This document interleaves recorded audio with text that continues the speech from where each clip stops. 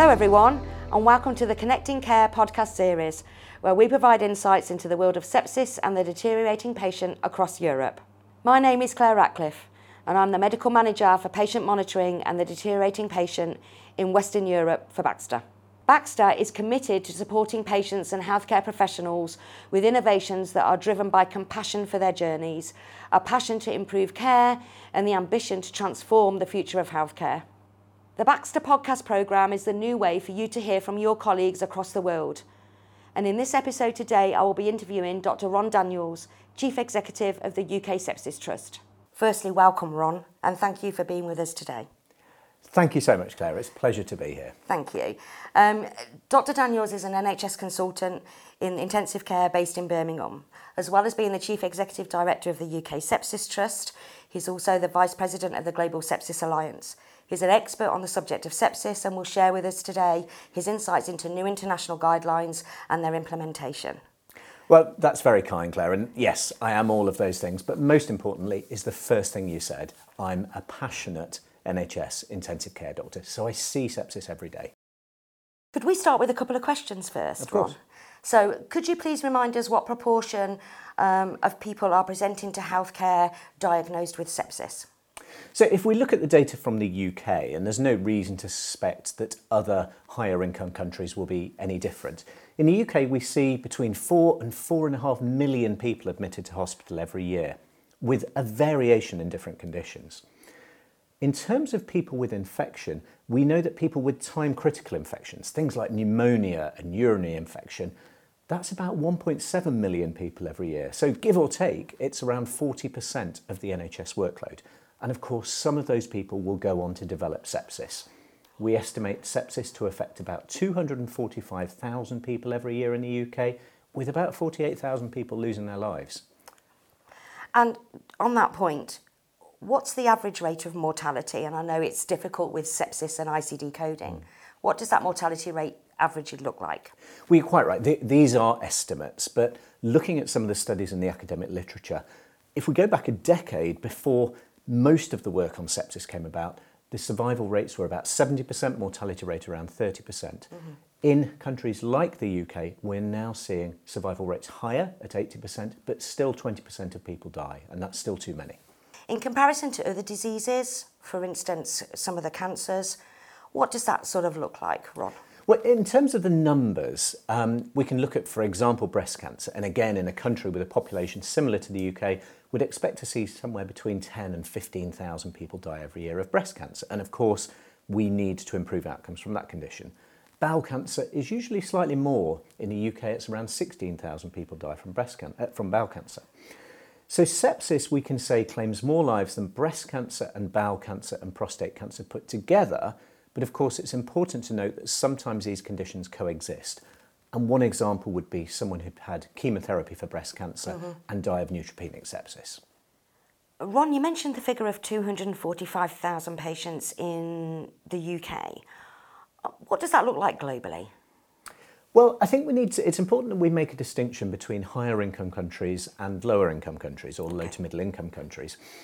If you're living in a country with a similar sized population to the UK and a moderately high income, so countries like France, Germany, Spain, Italy, then broadly you will see a similar number of cases. So those countries I'd expect to see around 245,000 cases and around 48,000 people dying. But globally, it's bigger than that. And that's because the incidence in low to middle income countries is a lot higher and the mortality rate is a lot higher.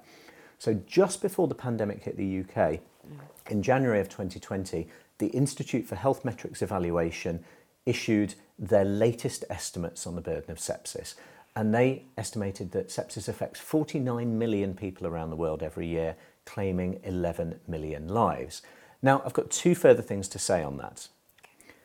Firstly, there's a disproportionate affectation of children under 5 in resource-poor countries. So frighteningly, they estimated that of those 11 million people dying, 1 in 3 were children under 5 in resource-poor environments. And the second thing is context. We know that ischemic heart disease, according to CDC data, claims around 7.2 million lives every year. We know that cancer claims around 8 million lives every year, according to WHO data. And at the time of recording, COVID-19 has claimed around 6.5 million lives. So think of this, sepsis claims 11 million lives every year. That's more than the claim by ischemic heart disease, by cancer, as a consequence of tobacco use, and so far with COVID-19. So it's a huge issue. And it's that quantum that prompted the Director General of the WHO, Dr. Tedros, to issue a press release to governments during the pandemic in September 2020, saying that sepsis, it claims 1 in 5 lives worldwide, and we need to act now to reduce this burden. Ron, would you kindly explain post-sepsis syndrome? I'm really glad you asked that, because if we didn't talk about that, we'd be doing a disservice to the thousands of people every year developing post-sepsis syndrome in each country. It's too easy when we talk about sepsis to talk about the stats in terms of life and death. It's almost that it's binary, and we've talked about 48,000 people dying in the UK, which leaves around 200,000 people surviving. But the reality is there can be a burden of survival. And in around 40% of people who survive sepsis, so in the UK, that's 80,000 people every year, there is a burden. And they will suffer after effects lasting for a year or more in one of 3 domains. There will be psychological, which can range from relatively minor, relatively benign, things like the occasional flashback or disturbed sleep, through to PTSD, which we see in about a fifth of patients. They can be physical. Now, they can be obvious. You know, we've all seen on social media people who've lost limbs as a consequence of sepsis, but there are the invisible but equally disabling after effects, the very severe fatigue syndromes and pain syndromes and so forth.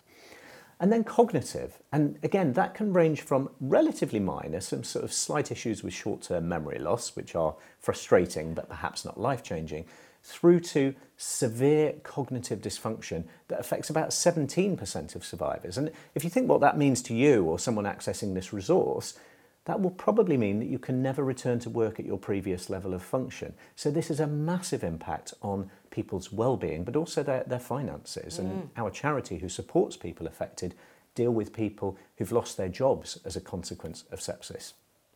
Would that be the same whether they've been a patient in ICU or a patient that's managed to remain on a medical surgical ward?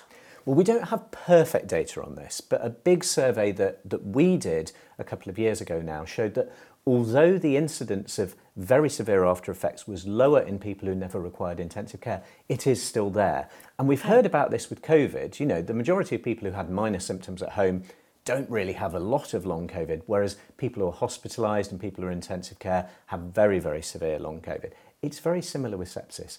You don't have to go to intensive care to get post-sepsis syndrome, but you're more likely to get it if your illness is very severe. Okay, thank you. And that leaves me beautifully. You've just mentioned COVID-19. Relationship with COVID-19 sepsis?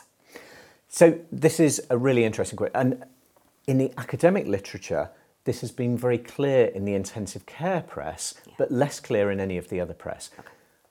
COVID-19 or SARS-CoV-2 infection can cause sepsis.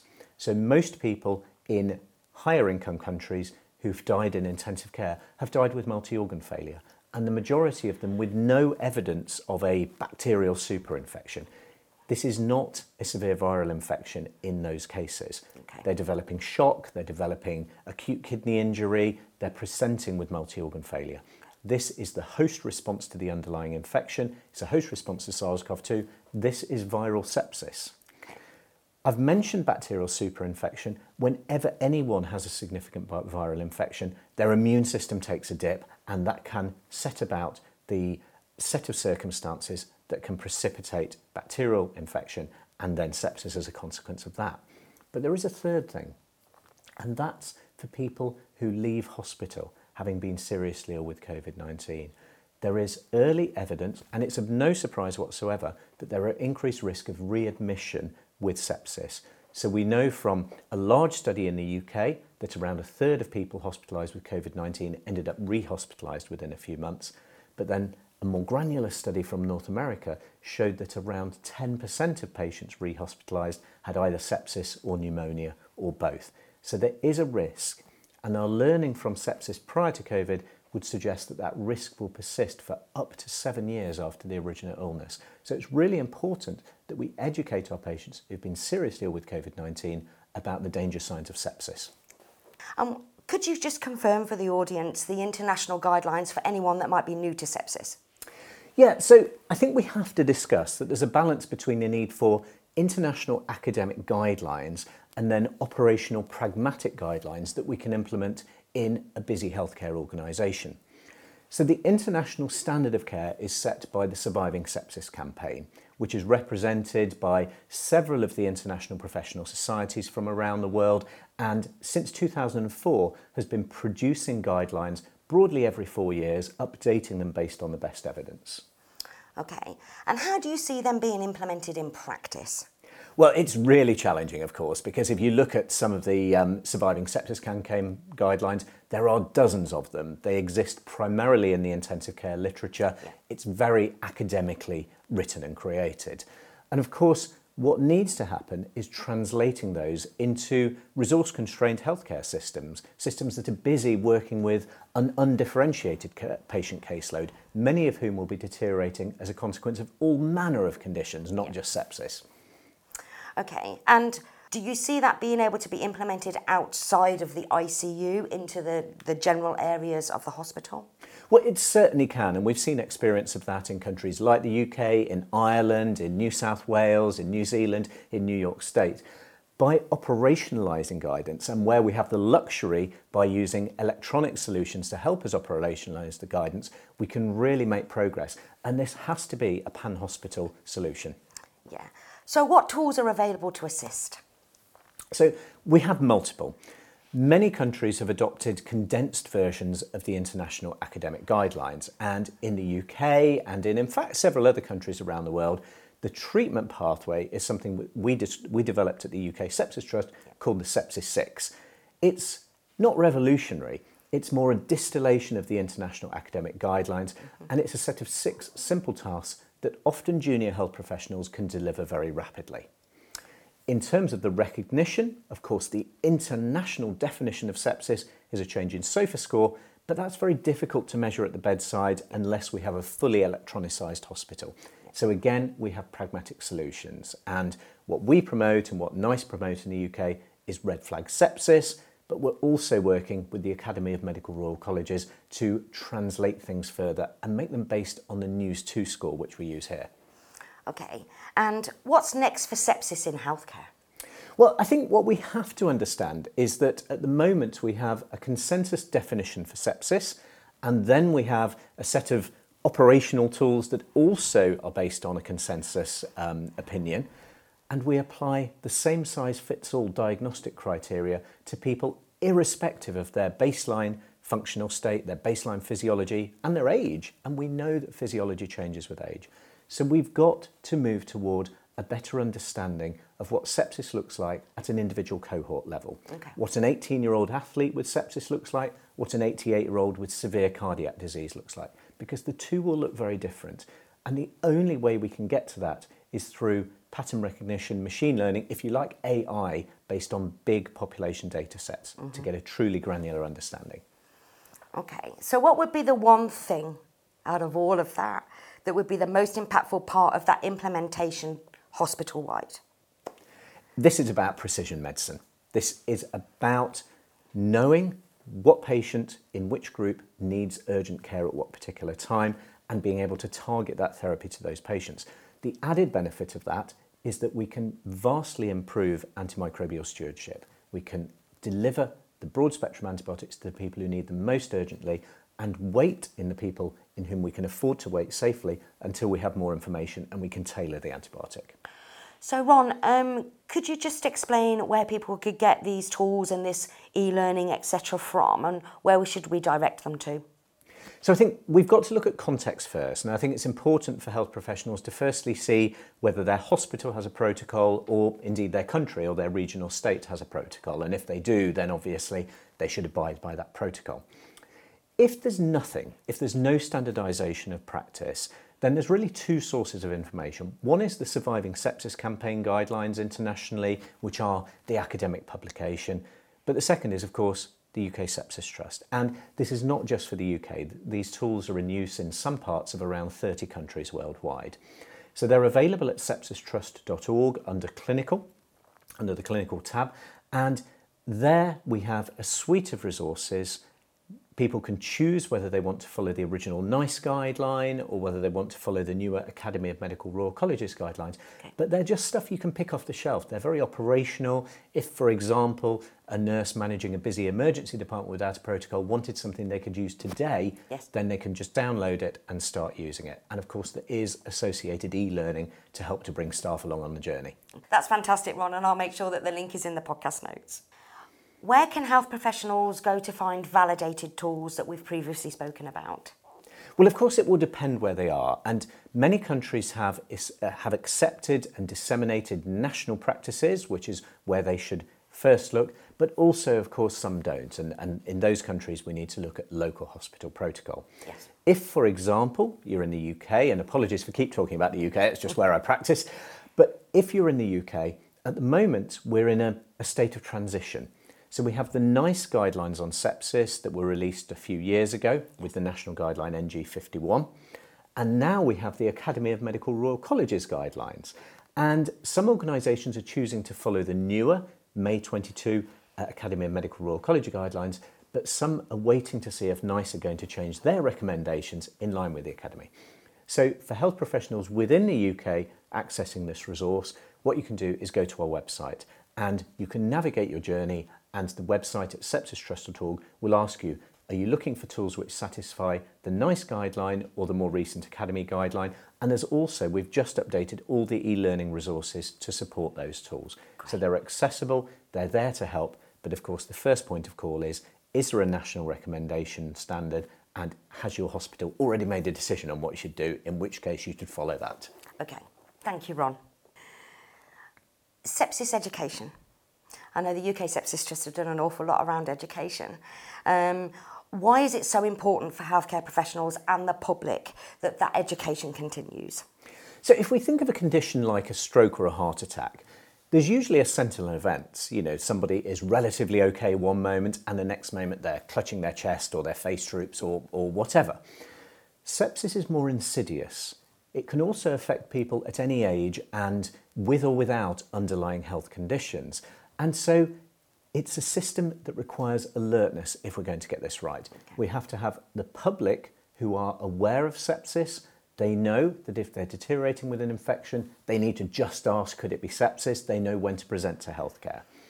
And we need health professionals who are thinking sepsis.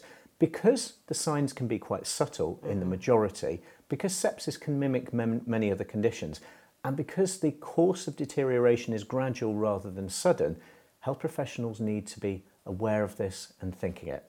But it's important to note that this has to be without detracting unduly from attention to other conditions. Mm-hmm. Thank you, Ron.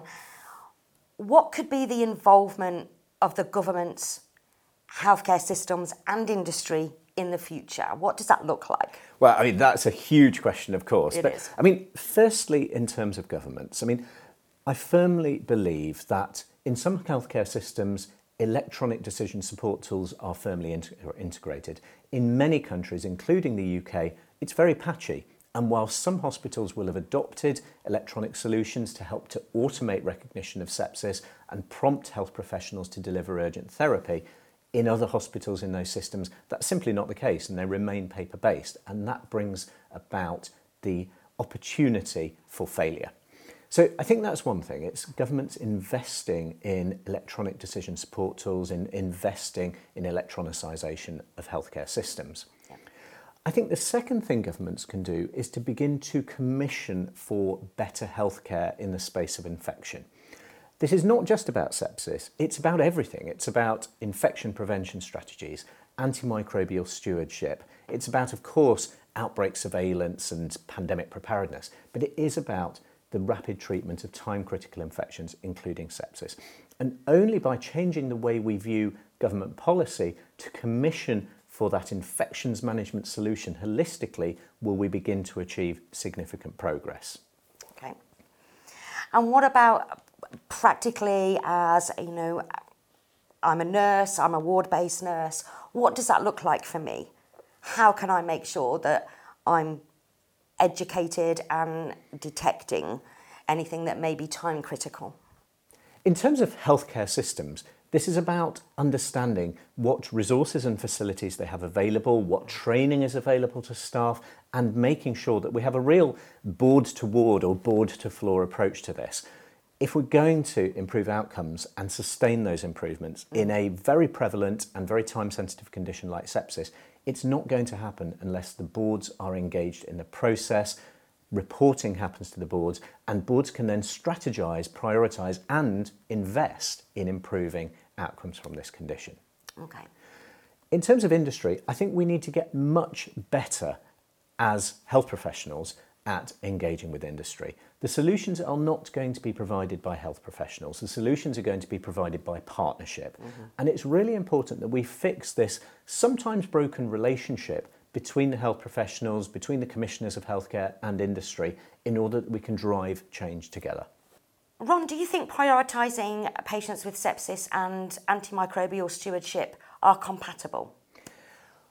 Well, there's a sort of top level answer to that, but then there's the detail underneath it. I mean, the top level is, of course, patients with sepsis are exactly the group of patients for whom we need to preserve our much needed antimicrobials. There is no doubt that antimicrobial resistance is an existential threat, probably hitting us hard over the coming decades, but certainly present in our hospitals now. So we have to, whenever we talk about sepsis, give due consideration to the impact on antimicrobial resistance. Now, the reality is that where governments have looked at the impact of sepsis improvement programmes on antimicrobial stewardship, there has not been any harmful associations. So data from Ireland, data from New York State, data from England have all shown that it's possible to incentivise better sepsis care without a global increase in antibiotic prescriptions and without a detectable increase in the same short time span in antimicrobial resistance itself. Okay. Now, in terms of the granular stuff, I think what's important is that we understand how poorly some systems function with regards to equipping health professionals with the tools to prescribing the right antibiotic. And I think we need to improve on that. There are huge numbers of novel diagnostics available to help us to better understand which pathogen may or may not be causing the infection. Now, some of them will look at the pathogen itself, some of them will help us decide whether it's bacterial, viral or fungal and so forth. But we don't have access to those point-of-care diagnostics in a near-patient, time-sensitive setting in most hospitals, certainly within the NHS. Okay. I'll give you one example, if I may. Please. Every year in England, we see around 1 million people admitted to hospital with pneumonia or their inpatient stay is complicated by pneumonia. Every year in England, we see around 500 people with Legionella pneumonia, and NICE recommends that we treat everyone with severe pneumonia just in case it's Legionella. Okay. That would be fine if we could access those pretty quick tests very rapidly. But for example, my laboratory batches them twice a week. So I will send the test, start the extra antibiotic, but I won't get the information back typically for 3 days. And there are huge wins in antimicrobial resistance that can be made now by a better integration of point-of-care diagnostics into the patient pathway. Okay, thank you. And Ron, is there a final message that you'd like to leave for the audience today? I think the most important thing is sepsis is everyone's problem. It is not the case that sepsis is easy to recognise. We get that it's difficult. It's about exercising your clinical judgment when it's right to do so, but understanding that there's also a need for these operational tools to help you to make the right decisions. And where you can seek support from electronic systems to help with decisions, then that can add an additional redundancy. No one wants to go to work and cause harm by failing to recognise a condition. No. We need to accept that as health professionals, we do have our own flaws, and we need to make sure that we're working within a system, adopting all aspects of that system to help us deliver the best care to our patients. Ron, I just want to thank you for spending time with me today. As always, it's been an absolute pleasure, very insightful, and just a big thank you, really. It's an absolute pleasure. Thank you so much for listening. Please make contact with any comments or feedback, and don't forget to look out for the next episode.